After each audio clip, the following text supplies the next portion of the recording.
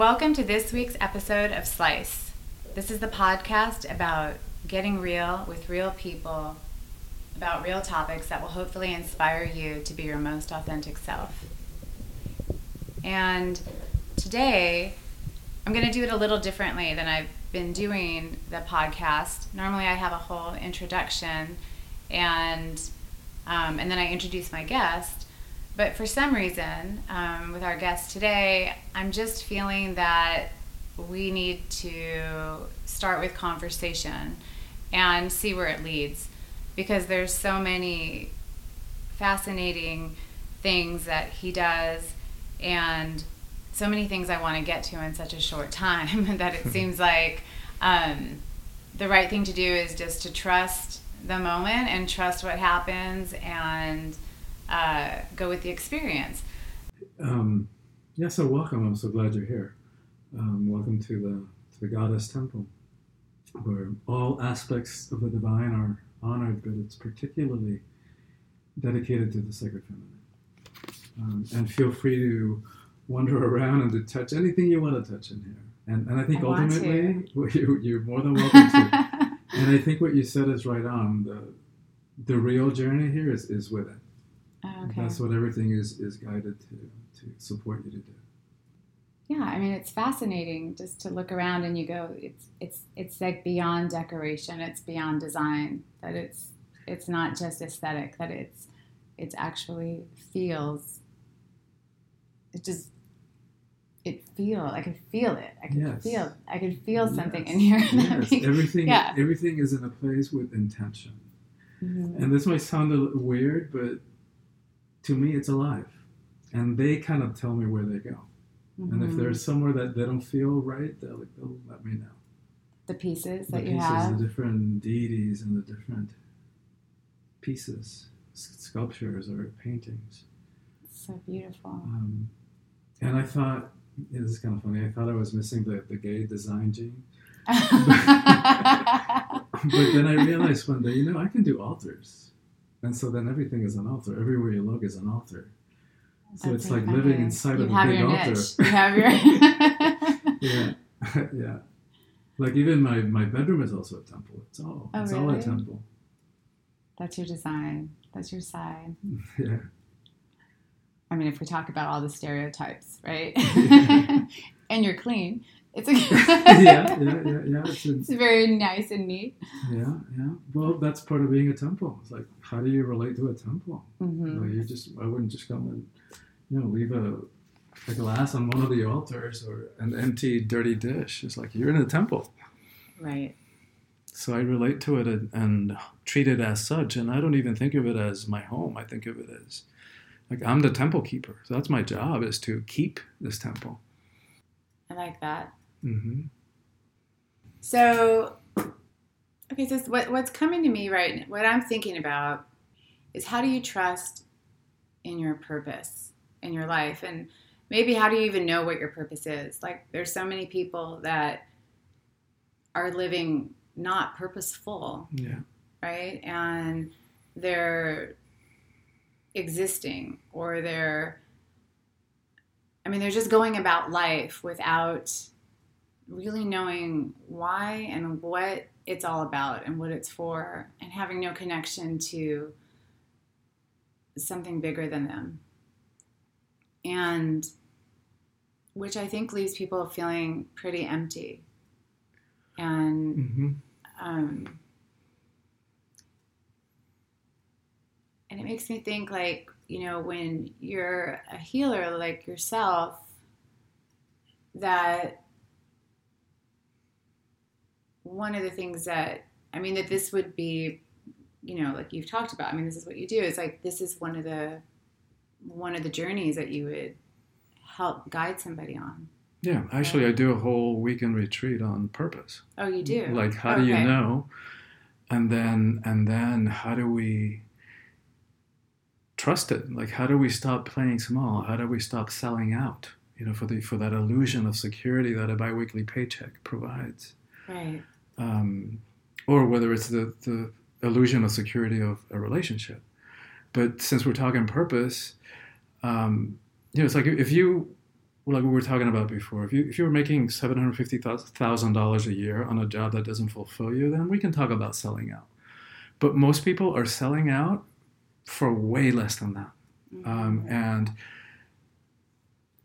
and for what? Like selling out for that illusion of security, because it's illusion. Like those companies that we give our souls to and our lives to could go belly up any moment, and the entire global economic system is illusion. Like we used to say, it's paper. It's not even paper. It's ones and zeros in a cloud somewhere. It's all made up. Right. And that's what we're giving our lives to. Like, oh my God, no, I can't.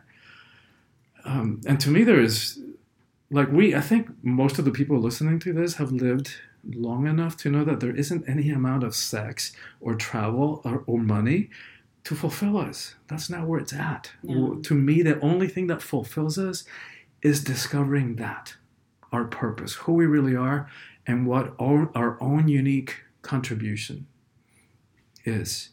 And one of the people whose work I reference is Viktor Frankl, the Austrian psychiatrist who spent years in concentration camps. And so being talks about choice. Yes. That's one of the lessons I bring in. Yeah. Like ultimate popping out of the victim. Right. Like we that you always have a choice. Always have a choice. Like even because doesn't he talk about when he's about to go in to the concentration? I mean, he's about to go to the oven, and he didn't. He survived. He survived. Yeah, but I mean, when you're, but you have a choice at that moment to say, not to be a victim, to be able to say like, okay, this is what's happening, and I could decide what I want to do. Yeah, well, here's the way that he put it, which is beautiful. You tell me. No, it's great. I haven't read it in a long time. You're saying the same thing, but here's how I talk about it. Okay. Because they took everything away from him.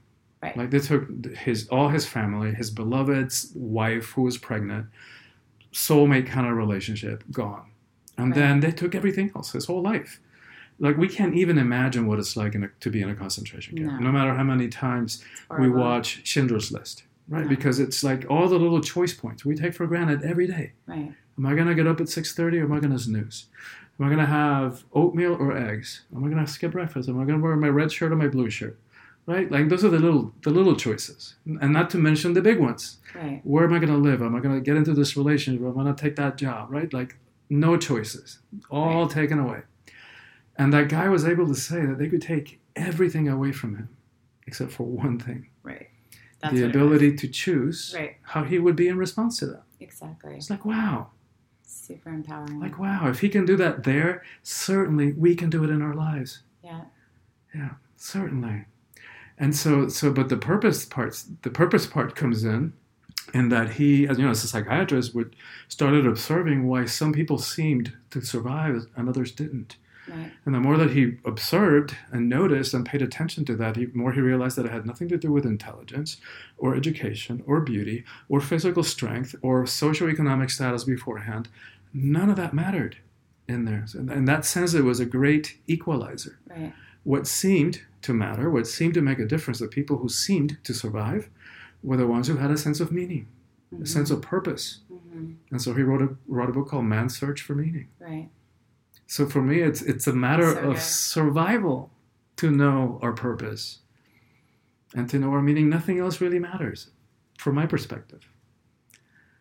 So how do we know? I mean, there's a lot to say about that. No, there's a lot to say about it, and it is, and I think it's true because, I just did a podcast with somebody about the oh fuck moment when you have done everything that you thought you were supposed to do. We talked about, you went to college, you started the job, you got the career, you got married, you had the family, you have the money, the house, the vacations, and all of a sudden you're just like, oh fuck, I'm so unhappy.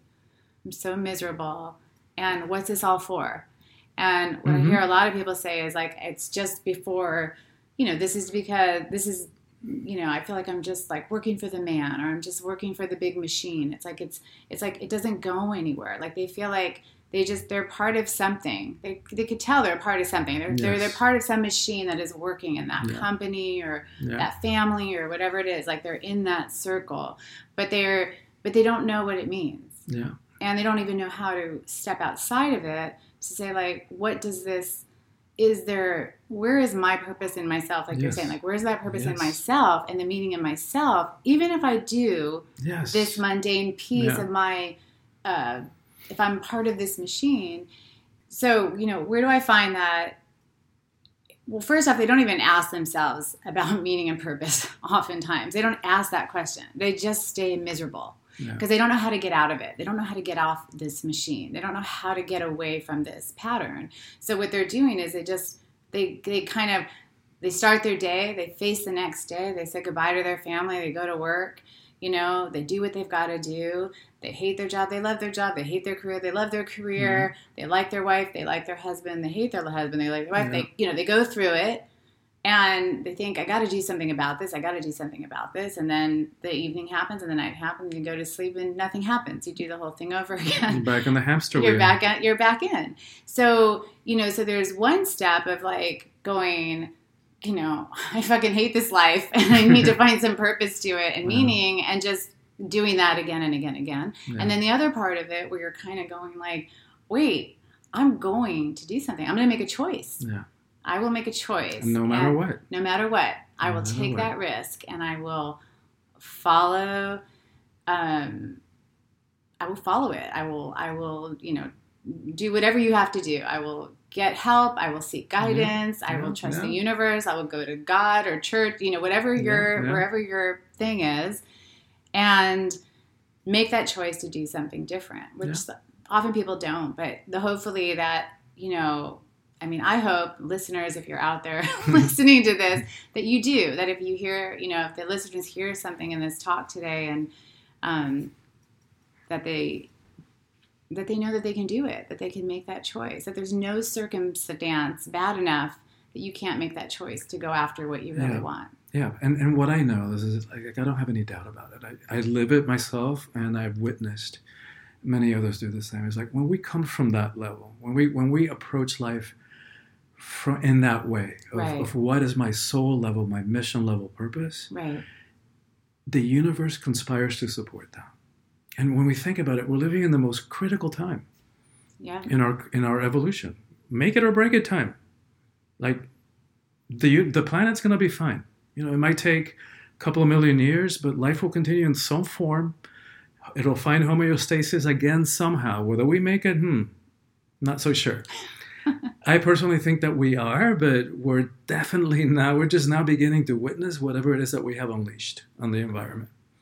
So when we think about it from that perspective, what's riding on this? And when we think about one of us making a choice that's going to support not only our own process of healing and spiritual evolution, which to me is ultimately what we're here for, but then all the ripples out and all the lives that are going to be touched through that act. Yeah, all the energy, all that, where that goes. How can that universe then not support that? It has to. It has to. It has a vested interest in each one of us doing what we came here to do and sharing our gifts and our blessings. Exactly. It has a vested interest. That you can take to the bank.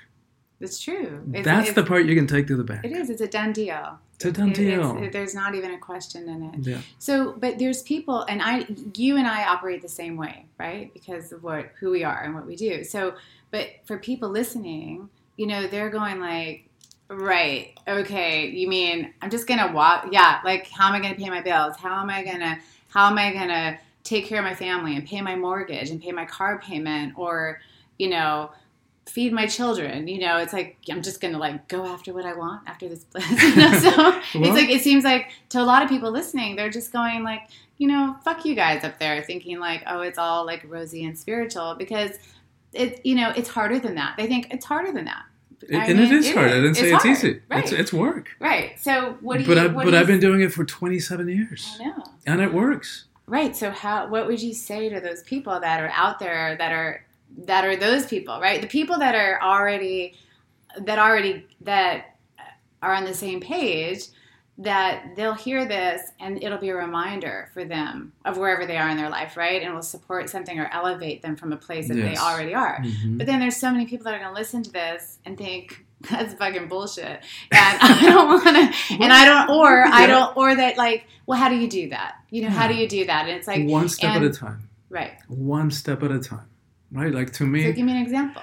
Like to Or me, can you? I can give you plenty of examples of my life of how things happen miraculously. I think things that I could never Your plan story. to do. I'm happy to share a story with you, but to me, before I forget, let me say that because it's really simple and it's not easy. It's so simple. But it's not easy, it's not right? Because easy. it's like stepping into trust. Is I think of that image from Indiana Jones, Uh-huh. the one with the chalice. I forget what that one was called. Where he sees up at the climax of the movie, and there's the Holy Grail and all the chalices on the other side, and there's this huge precipice, like this whole chasm. And how's he going to get to the other side? Right. And it's not until he takes a step into the void that the step shows up. Yes. The stone shows up and supports his foot. Yes. That's the hard part.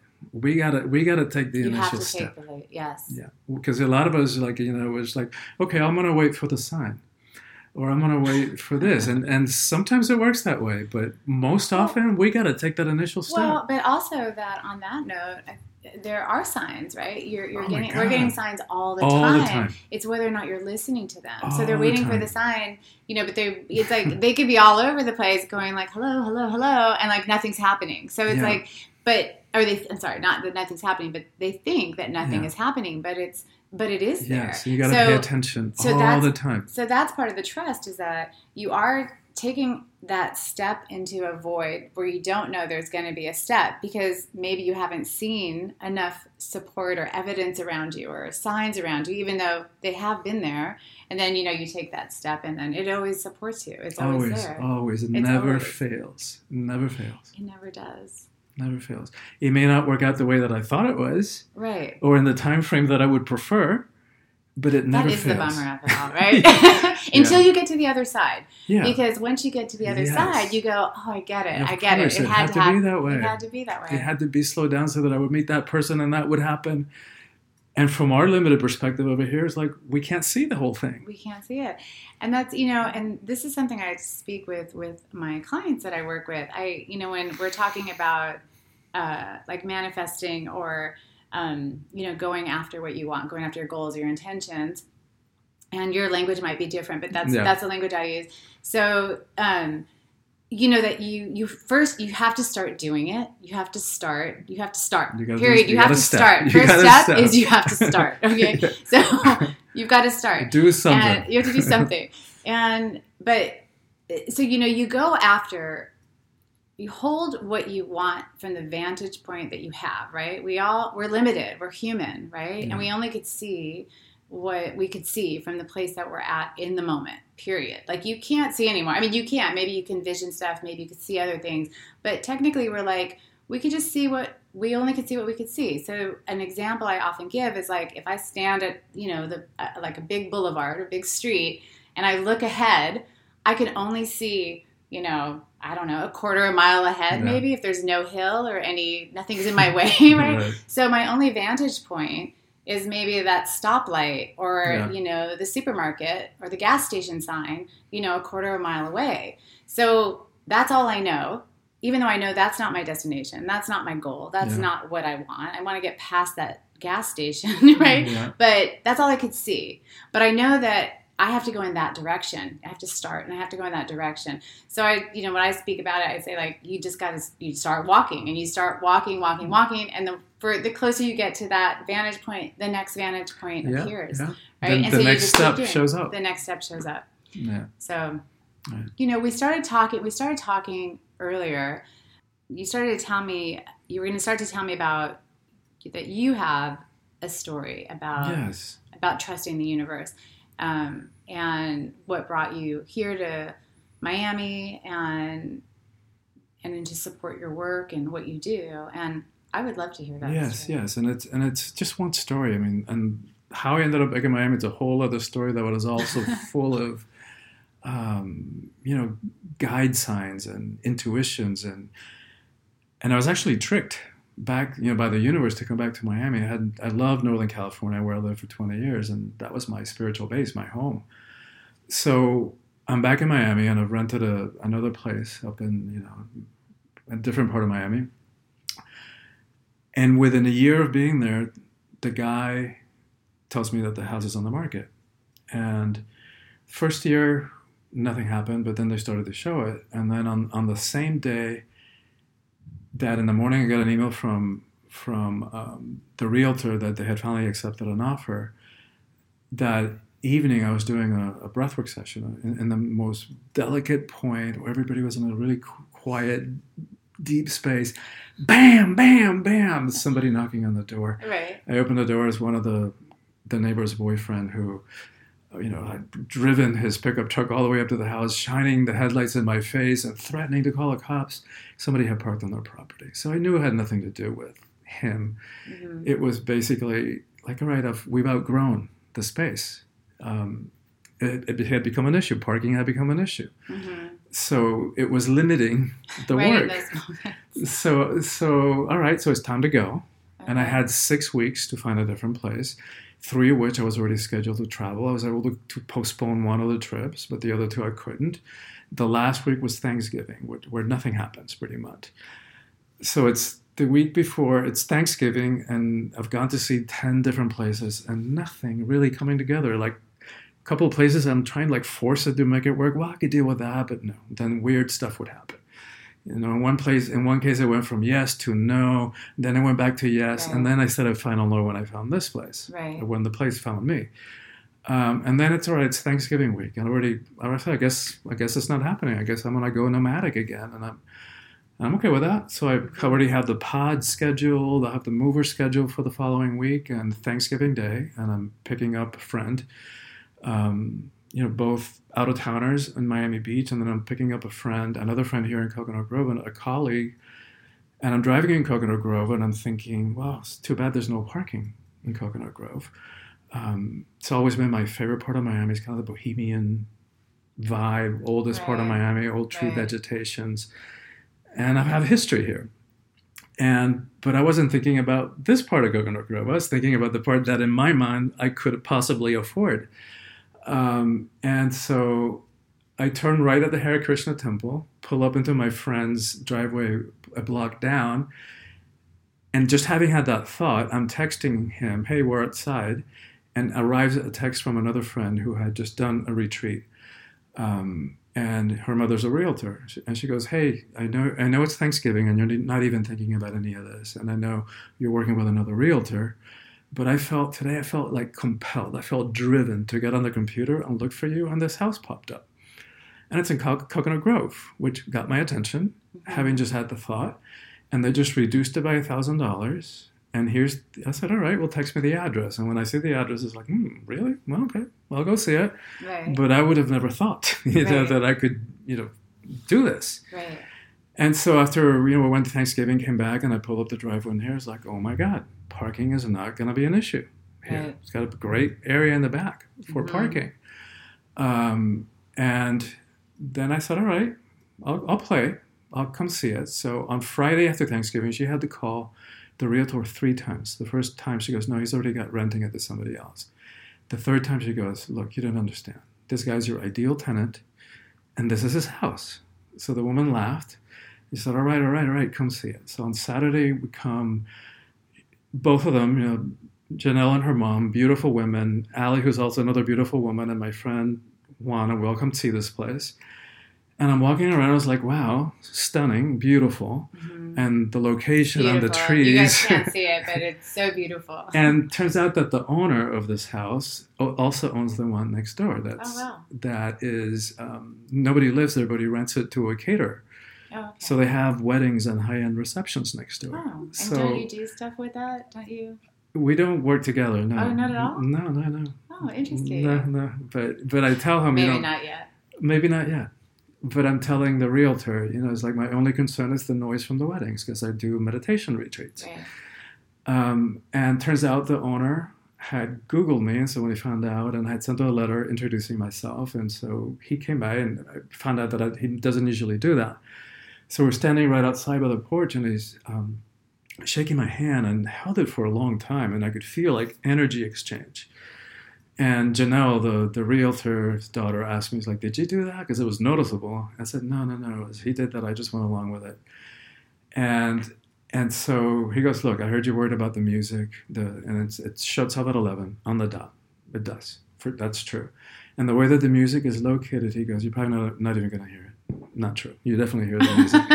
Most of the time, it's really beautiful, elegant music. A couple of times, it's been kind of loud and crazy, but that's okay. I kind of like being in the energy of celebration all the time. So he goes, we go around the back, and right over there, we run into a peacock. Like we have a temple peacock that eats out of your hands. Aww. And not 2 weeks before, Janelle and her mom, when they came to a retreat, one of them was wearing a purse or a t-shirt or something with a peacock. So we've been talking about the spiritual significance of peacock and all the layers of significance about it. So it's like, all right, interesting. That's the kind of sign. Just quickly say what it is so people know. The peacock is associated with Lakshmi, the Hindu goddess of abundance, with Kuan Yin, the Buddhist bodhisattva of compassion, connected to the resurrected Christ. In Islam, it's connected. In Islam, it guards the paradise, the gates to paradise. In the Yoruba African religions, it's connected with Ochun, the goddess of beauty and sensuality and fresh water. And the peacocks also eat this poisonous plant, and they transmute it into that beauty. So I mean, all this beautiful stuff. So we see the peacock as, all right, that's a good sign. That's the kind of sign that I go by. Right. But it gets better. We keep on going, and we get to kind of the central courtyard, and we run into my nephew, who is there with his fiance, now wife, and his mom, and her mom, and turns out that they know Ali and Juan from Breathwork, from the retreats and the workshop. Oh, okay. But here's where the story starts getting really like, who makes this stuff up? He went to middle school with Janelle. No way. They haven't seen each other in years. Oh my God. So suddenly it's like, oh my God, what are you doing here? And how do you know each other? And hello, kiss, kiss, laughter. And the owner's like looking at me. And I was like, no, it's my nephew. So I knew at the handshake. Right. But now there's no question. Right. Like there's no doubt. Like, all right, this is it. And I'm taking on an extra $1,000 a month. Right. So I'm sitting in the old temple and I'm taking a bath because after I do work, it kind of cleanses me. And this house it's an older house that doesn't have bathtubs. They've converted them into showers. So I'm taking advantage of my bathtub over there. Having a conversation with the powers that be. And I said, all right, I guess we're doing this. And I'm just going to trust that money's going to show up. I get out of the tub and check my messages, and there's a text from a woman that I've been working with. And she goes, hey, I just got this huge promotion at work. And I know it's because of the work that I'm doing with you. So I'm going to commit to, I'm tithing $300 a month for the next year to the temple. It's like, wow, how beautiful. Aww. How touching. And yes, thank you. Now it's only an extra $700 I have to come up with. Right. But the deeper part of it for me is like the other side, whatever that is, whoever's on the other side. It's like they're saying, hey, we got you. You're not doing this alone. Yeah, like we're working on got this. Your back. Like this is collaboration. Yeah, that's the shift that happens. It's like we don't have to do it all. It's like it's a collaborative effort. It is it's co-creating with the universe. Yes, call it that. So flash forward, and I'm having the same conversation with my ex's mom in California. Right. That's my second family, and with no agenda. Right. Like really, I was just telling her the story, and because hot tubs are a part of California, you talk about hot tubs in Northern Cal. We talk about hot tubs. So I'm telling her, hey, and the house has no tubs, and I'm thinking of I'm looking on Craigslist for a hot tub, and there's this area where I think it's gonna go, and I need a little bit of landscaping and an outdoor shower. I keep on going with my story. Like I thought we were done. At the end of the story, she goes, hey, Christian, I want you to do me a favor. She goes, yeah, sure, what? I want you to get an estimate for a hot tub and a new one, and the shower, and the wooden deck, and the landscaping, and it's my gift to the temple. I said, are you kidding me? It's a rental. And she said, yeah, I know it's a rental. And wow, I really feel that. It's so beautiful. And your budget is $14,000. It's like, whoa. Wow. Whoa, but the story gets better. The next day, I'm telling somebody else this story, and like with no agenda, like it was somebody who owed me money, and I had no stuff about it. Right. It was like we were in a relationship. We accumulated like $35,000 in credit card debt, and it was my credit. So when we separated, it's like he goes, "Hey, I'll pay you when I can." I never thought I'd see that again. Right. And I had no problem. Which is a great way to think. And I had no stuff with it. I was totally okay with it. To me, that was the relationship I referenced and I used in my relationships retreats. Like how to do conscious high-level relationships. So for me, that was tuition. In high-level relationship, in conscious relating, I'm happy to pay that again. That's a nice way to look at it. Yeah, so I'm like, hey. So he goes, hey, remember that money I owed you? And I said, yeah. He goes, what do you think would be a fair amount if I paid you back with interest? And I laughed. I said, I don't know. I have no idea. It'd probably been, 7 years. And he goes, what if I send you a check for 20? So way more than half. And I said, wow, that would be nice. Well, he actually sent it for 21. With the caveat that the last 1,000 couldn't be used for the temple, it couldn't be used for the work, it had to be used for me for fun. Oh. And basically, a relative had passed, and that's the first thing he did, clean that up. How beautiful. But even more touching for me is like I say, all right, I'll do this. I'll take on an extra 12,000 a year. And they, whoever they is, say, all right, here's your 12, and then some. Here, go buy some pretty stuff for the temple. Which I did. Yeah. But you trust, I love when I'm listening to you. There's so many things I love about that.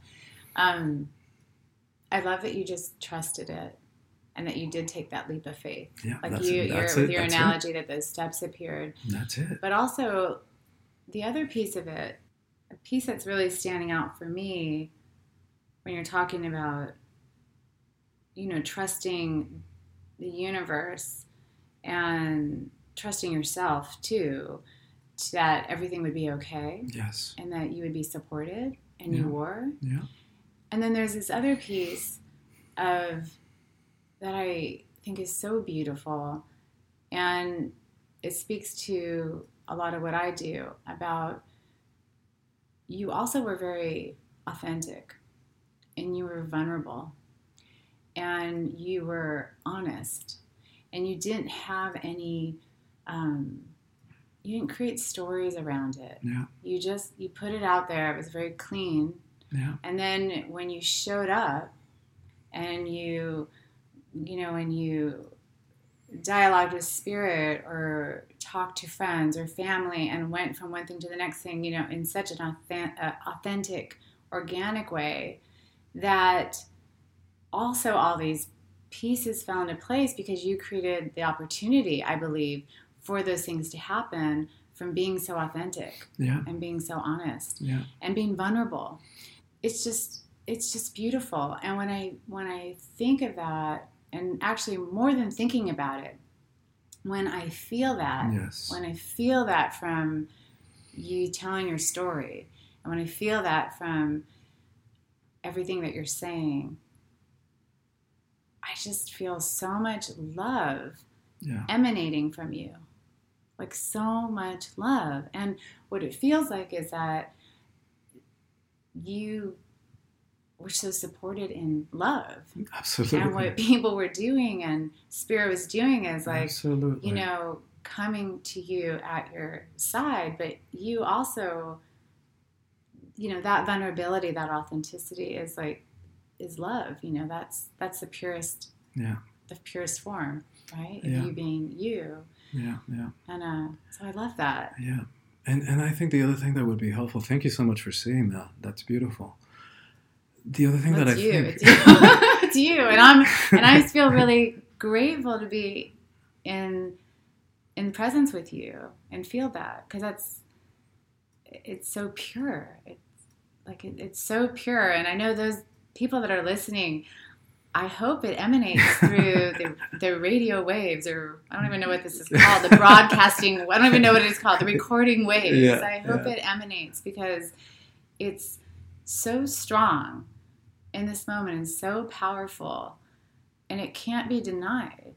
That I know it's true, that it's real. Yeah, totally. And what you're talking about in the trust is that, so for people listening, is that, I have chills. I just it's so good. It's so beautiful. It's like, is that when you're doing the right thing for you, for your true authentic self and being vulnerable and being open, that these are the gifts are this kind of pure love form. Yeah. And you get that, and you get it supported, and you feel something in yourself, and you don't even know what it is. I don't even think a lot of times you can really identify it. That's right. But you feel something in yourself. Maybe for people who are taking this step, who are going, fine, I just have to start. So with people who are going like, all right, I'll just start. But how am I going to know if I'm starting in the right place, or if I'm in the right direction, or if this is what I really want to do, and what if I'm making a mistake, and what if God won't be there, Spirit won't be there, universe won't be there. It's like, if they just start, that some feeling, so pay attention to your body, some feeling will come inside of you, and you'll feel something. To the body and to everything. To all the signs that might come in the form of a peacock. It might be a peacock. Or it might be a billboard. Or it might be a song on the radio that comes out at just the right time. And the other thing that I think would be supportive is to take it out of the personal. Right? Because that too is ego. Yes. It's like if I look at it from the perspective of the world, it's like I would say, it's like, what the fuck am I doing in this big old house? I am perfectly content in a 2-bedroom apartment. I don't need all this space. I live mostly upstairs in my bedroom, in my office, and my hangout room. Right. But I knew that it wasn't for me. I know it's not for me. I was so clearly guided to set up a center of consciousness here in Miami, which I call a temple, where lives are getting transformed. Because you do all your work here. I do all my workshops, all my retreats here. I mean, and this is such a beautiful space. Like, I want to do a retreat here. This is awesome. It is intentional. It's like all the pieces are intentional. This might sound weird too, but when I first moved in, I went around the whole property. I connected with the trees, with the tree people. Mm-hmm. And I said, hey, this is who I am. I don't think it sounds weird. Yeah, I don't think you do. But I said, hey, this is what we're doing. We're creating an oasis here. We're creating a sanctuary. Yes. Where the minute you set foot on the ground, healing begins, transformation begins. Oh, and I felt it. Yeah. I mean, I told you, like, we were driving here, we got stuck in traffic, and I got an email. I read an email. I had already told Christian this, but I was reading an email, and like it kind of upset me, and I was like, God damn it, I got to get into this space of like, I got to get into my spiritual space right now, and I've got to get I've got to get clear, and I'm really pissed off about this, and like, and that guy almost ran us off the road, and like, I was like, oh my God, how am I going to get into this space? And like, I'm like, let's just take a deep breath, and I'll be able to clear it. And we pull up, and it's this beautiful property and all these beautiful trees, and we park the car, and I'm like, oh, okay. And I look at the house, and I have no idea what I'm stepping into or what's going to happen, and I'm like, oh, okay, like, oh, okay, I got this. And I see the Ganesh, at the front, and and the meditation, the walking path, the labyrinth. Heart-shaped labyrinth, yes. Oh, I didn't notice it was a heart. Oh, so I see the labyrinth. We walk up, and I'm like, oh, everything's going to be okay. Like, this is okay. And it just immediately felt so calm, and like it just was like it almost took me to purpose. Actually, it took me to purpose, because it took me out of the human like blah life stuff that's all like making me aggro and just like and it brought me to like, why am I here and what am I doing, and that stuff didn't even matter, and it was just. And the transformation happened from the car to the front, to your porch, basically. And it's like, all right, it's a big property. But it's not like, it wasn't like a long walk. It was, but it happened. And it brought you within. And it brought me within. And then coming into the temple and seeing all your stuff and feeling it, I was like, like I said in the beginning. So, it works. It works. No. It works. This isn't stuff I read in a book. No. Or picked up in a seminar. It's like I live this stuff, and it works. It's so beautiful. Yeah, it works. So I walk my talk. Like, I wouldn't say anything that I wouldn't know from like conviction, from experience. Yeah. Yeah, and you've done some interesting things. Like you've taken some interesting, avenues or, roads with the work that you do and who you are spiritually.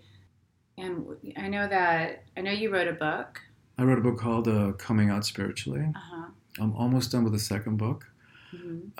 Soulful Heroes. What does it mean to live heroically in the 21st century? Which is going to be released probably first as an app. I'm already working on the app. Okay. So what does it mean to live heroically today when we don't have the horse hitched outside and the armors to wear and the demons to slay, except the ones inside of us? So how do we do that? And then I realized that's actually a larger umbrella for all the other themes that I talk about in my retreats, whether it's doing relationships consciously, like how does a hero do relationships consciously? So if you got the basic human needs for companionship and intimacy and sex and family and all the good stuff, then what? How do we utilize that container, the frame of a relationship, to speed up our own process of healing and evolution, which again is what we're here for ultimately. And if you're not and would like to be, how do we identify and remove the subconscious obstacles, the ways that we sabotage our relationships before we even get going with them? By attracting people who are not a match, people who are not available, and they're either with somebody else or live on the opposite side of the country. So what's going on subconsciously? Why are we attracting them? And then, how do we dissolve those subconscious? When you're working on that, do you take that same approach of trusting the universe, or are there other steps involved? In what way? What do you mean? In identifying obstacles? Or in approaching a relationship? Yeah, in approaching a relationship. Definitely. Yeah. Definitely. Like one of my premises for that retreat is, it's paraphrasing the Course of Miracles, is it's not our job to look for love, but to look within ourselves for the obstacles to love.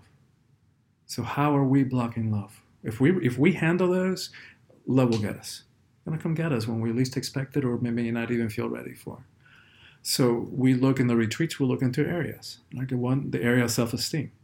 Because if we have, which I would venture most, if not all of us, have or have had, and may still have layers, tendrils of the whole feeling less than or not good enough, or there's something wrong with me, or I'm too much of this, not enough of that.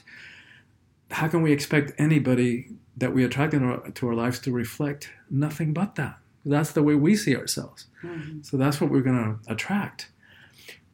So we start shifting the way that we see and think about ourselves. And that's a whole other weekend retreat. Right. And then we also look in the areas of beliefs about relationships. Because if we have, consciously or not, beliefs that if I get into another relationship, I'm going to get cheated on. I'm going to be left. I'm going to be abandoned. All relationships end up in hurt and divorce. Like, who in their right mind is going to want to get into a relationship? It's insanity to do so. So then we attract people who subconsciously we know it's not going to work. And then do you have the courage to say no to those people, or to make the choice to say no? Yeah, you said something when we were on the phone. There's so much I want to talk to you about. I think I'm going to have to talk to you more than once. I think, but this is fun. I'm happy to. Yeah, and I love that we get to cuss. For sure. Sometimes there's no other words. You said something on the phone when I first talked to you about this, and we were talking about the topic, and what I mean is, like, when I say, like, you've taken all these roads, like, they're all healing, they all could circle back, right, to what you believe in and where you come from. It appeals to me as being a woman, because you were talking about how important and how valuable it is. And I didn't know this about you. I didn't know it at all. I mean, I knew about the book, and I thought we'd be talking more about taking that direction, because that's also an important topic. It's so important and so valuable. And I also think it could be so healing for people to understand that position, to start, like you said, like, just just healing these faulty belief systems Yeah, and judgments. But what you said about women, I'm not going to do it justice, but it was about how important it is to empower women. Yeah. And that your stand was that it's so important that it can change the course of the way. I would say the way that I think about it is when I look at the world and humanity where we are, the empowerment of women is the single most important thing that we can do as a species. Right. And so I like that. I love this topic. Well, but that's why that's what I mean by soulful power. That's the name of my company, my website. Like, how do we step into power? Is it just for women, though? No, it's for everybody. It's for everybody. It's for everybody. It's for everybody. So, so a man can do the workshop for empowering women? Of course. Oh, well, I do a soulful power retreat that's open to anybody. Everybody, okay. Then I do a separate version of that. That's women in power. Oh, okay. That's just women. Got it. And I think that there is space for that. That there's a safety that happens. And also some different stuff that comes up. For some women that says, I've never been in a room with all women for a whole weekend. And I was kind of threatened to do that. I didn't think I was going to like this. Yeah. I didn't think I was going to enjoy it. So how do we step into power in a way that's different, that is not hierarchical, that is not about domination, force, control, that is not based on externals. And that goes across the board. Across the board. That needs to happen in the world. Right. And so much to say about that too. That's a whole other weekend retreat. I know. But in a kind of power that doesn't require for us to notes of all the things that we have to talk about. Yeah. That doesn't need for us to push anybody down, step on them, squelch them, in order to prop ourselves up and feel powerful. Right. So power that comes from within. Because when most of us think about power, we tend to associate it with externals, things that are outside of us, how much money we have, fame, political status, socioeconomic status, spiritual, religious hierarchy. But that's by nature outside of ourselves. So here today, gone tomorrow. Right. Whereas the other kind of power that comes from within, nobody can give that to us and nobody can take it away. Think that's the kind of power that Gandhi, in his simple sandal feet and robes, used without lifting a gun or hitting anybody with a fist, brought the British Empire down. Right. Brought it down when it was at its zenith, at its highest point. Right. That's power. That is power. Strength. Yeah. What he calls satyagraha, which could be translated as soul force, soul power, soulful power. Right. But those retreats and that work you do with both men and women. Yes. That's across the board. All my work is for everybody. Okay. I do a couple of retreats a year that are for women only. Mm-hmm. Then I do one retreat, usually a year, one or two that are for gay men. I have had a request recently to do one for all men, gay or straight. So I've been brewing that. But even what you're saying about Gandhi and making the choice and being in your empowerment it kind of brings it almost full circle. How we started with talking about, Viktor Frankl and making a choice and that we have a choice in every single moment. Well, and that nothing can be taken, that can't be taken away from us. Yes, and the radical next step of that, or the next thought that comes after that is personal responsibility. Yes. I'm popping out a victim. Right. Yeah, because there's spiritual teachings that tell us that at a soul level we choose everything. We choose, that would mean the parents we're born into, the country, the culture, the time period, socioeconomic status, all that stuff, that we choose illness, rape. I can't guarantee you that that's the way it is. I don't know. But I can go there, theoretically. I can say, I could see where we give ourselves challenges that we have to face up, buck up against and face up, and so that we grow and evolve. But I don't know that's the way the system is set up. But this I know, without any doubt, zero doubt, that no matter what happens, no matter what happened, no matter what's going to happen, no matter what curveballs life has thrown and will continue to throw our way, we can always choose how we're going to be in response to that. Always. And at that level, that's it. No more victim. That's true. That's really beautiful. No more victim. That's very empowering. There's very few things I'm dogmatic about. 2 or 3, if we want to be free. That's one of them. We gotta tear up that victim card. Can't play it again. Enough. So that means that no matter what happened, whether mom did this or dad did that or the teacher or the priest or the minister or society or sexism or racism or homophobia, as long as we're holding something or someone outside of us responsible for what happened to us or for who we are, that's it. Right. We just gave our power away. Right. Again. Yes, and to go off of that, when we give our power away like that, we're also telling ourselves we're not just being a victim and staying in this victim stance, but we're also telling ourselves that we don't deserve to have what we want. That's it. Yes. And the more that we validate that consciously, unconsciously, the more that you co-create that in your life. That's we can't get what we want. It's a trap. It's a trap. It is a trap. It's a seductive but horrible trap. Yeah, and it's interesting because I think it takes a lot of courage to be accountable for yourself and to make heroic. Nothing less than heroic. Nothing less than heroic. You're right. Yeah. So it takes a lot, and it takes a lot on the front end, to make that choice.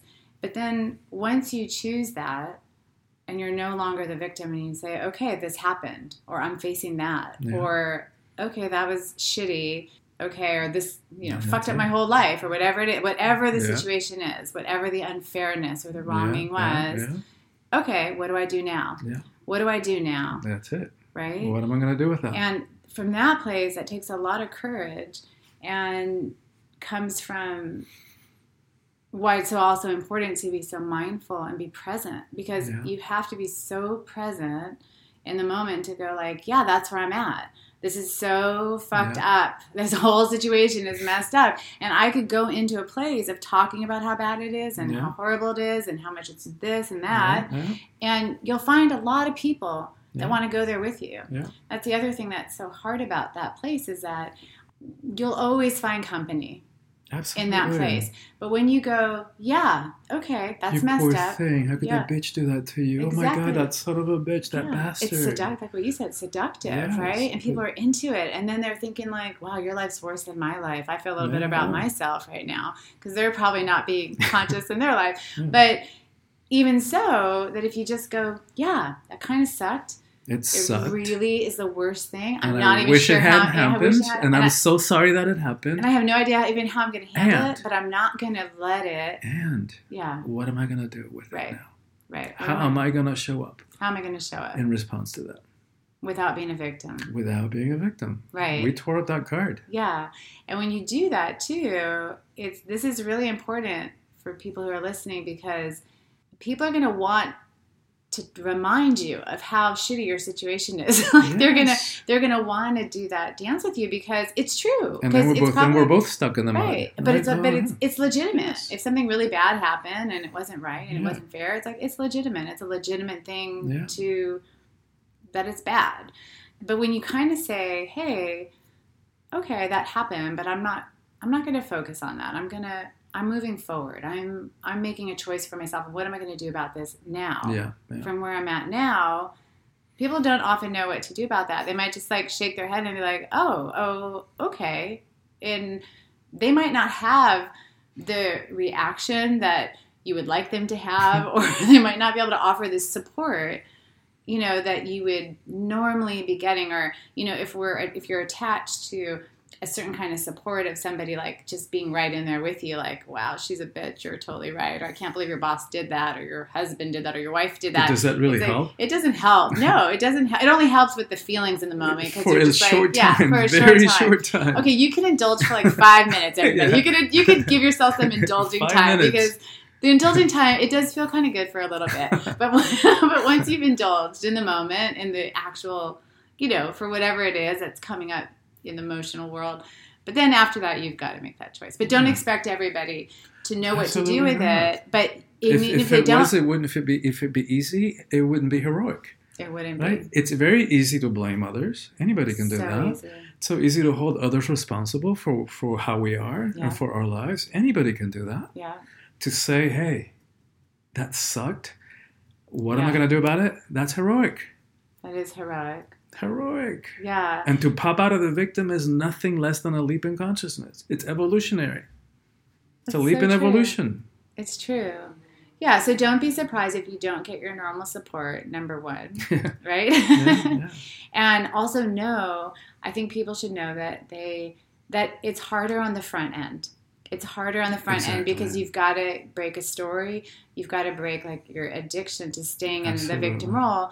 But on the other side, the second you make that choice, like you said, you've already elevated yourself spiritually. Freedom. And your freedom. And that all the other muck and all the other stuff that was on your mind and your worries and your fears and all that stuff attached to it, the second you make that choice, goes away. So on the front end, it is a little harder. But on the other side of it, there's freedom. Yeah, it's like practice. It's like a anything, practice. like learning the piano or basketball. It's a little practice. And who likes practicing? Until it becomes second nature. Exactly. And then you're established at that and you never, ever, ever slip into victim again. Which is so important. It's liberation. It's freedom. It's empowerment. It is empowerment. It's very true. Wow, this has been incredible speaking with you, Christian. And we've hit so many points, and I can't wait to talk to you again. I'm all like, my mind's like a machine right now. It's like click, click, click, click, click. You know, so. We'll do it again. And you know what? It's simple. It's simple. It's not easy. It gets easier until it becomes second nature, but it's work. But it's heroic. It is heroic. And that's, if anybody who's listening to this, that's what we signed up for. Yes, and also know that when, if your buy-in at first is just to get what you want for yourself and that's what you need to make this spiritual leap, then that's okay. And the selling point I'll give you is you'll get there a lot faster to that goal. If that's your buy-in goal, you'll get there a lot faster if you take these steps. Yes. Right? And you remove the victimhood, and you get elevated in that way. And the gifts and the blessings, and the blessings, even materially. Yes. It's like we can't even imagine. You can't even imagine. Can't even imagine. It's like we're stepping out of a consensus reality that the way that the world thinks the way that the way looks at things. Like from my perspective, the fact that I'm paying rent on this big house that I don't need, it's crazy. I should be putting that into my retirement or something. Well, but it's not crazy because not in my reality. No, because you've created a space and you've been validated by it because so many people have. It gets supported. People's lives get changed here, and then people's look at all half the stuff is gifts. It's really a magical place. I can't wait till we're done. I can't wait till we're done. Yeah. As soon as we're finished, I shouldn't say that. As soon as we're finished, I want to go. I'll give you stories because half of the pieces are gifts. I got to go touch things. Go touch things. I'm like the kid in the museum who's like, why can't I touch that? Like so many of these pieces they all have stories, and then many have been gifted to people whose lives have been changed, and then they want to give back. Right, which is beautiful. It's beautiful. It's beautiful. It's beautiful. So thank you so much, and thank you, and thank you for doing this work. Thank you. So if people want to reach you and know more about you, what's the best way for them to do that? Probably my website, soulfulpower.com. Soulfulpower.com, just like it sounds, right? SOULFUL. Okay. Power.com. Okay, and do you have an Instagram? Or I do. I'm on Facebook. Okay. Christian De La Huerta, on Facebook, Instagram. Yeah. Great. Yeah. All right. Thank you so much. Thank you. So good to connect with you. Hopefully we'll talk soon. Yeah. All right. I hope you enjoyed this episode today with Christian De La Huerta and that you feel inspired to be yourself and trust in the universe and not be a victim to your life. Stay tuned for Afterthoughts. Ciao for now.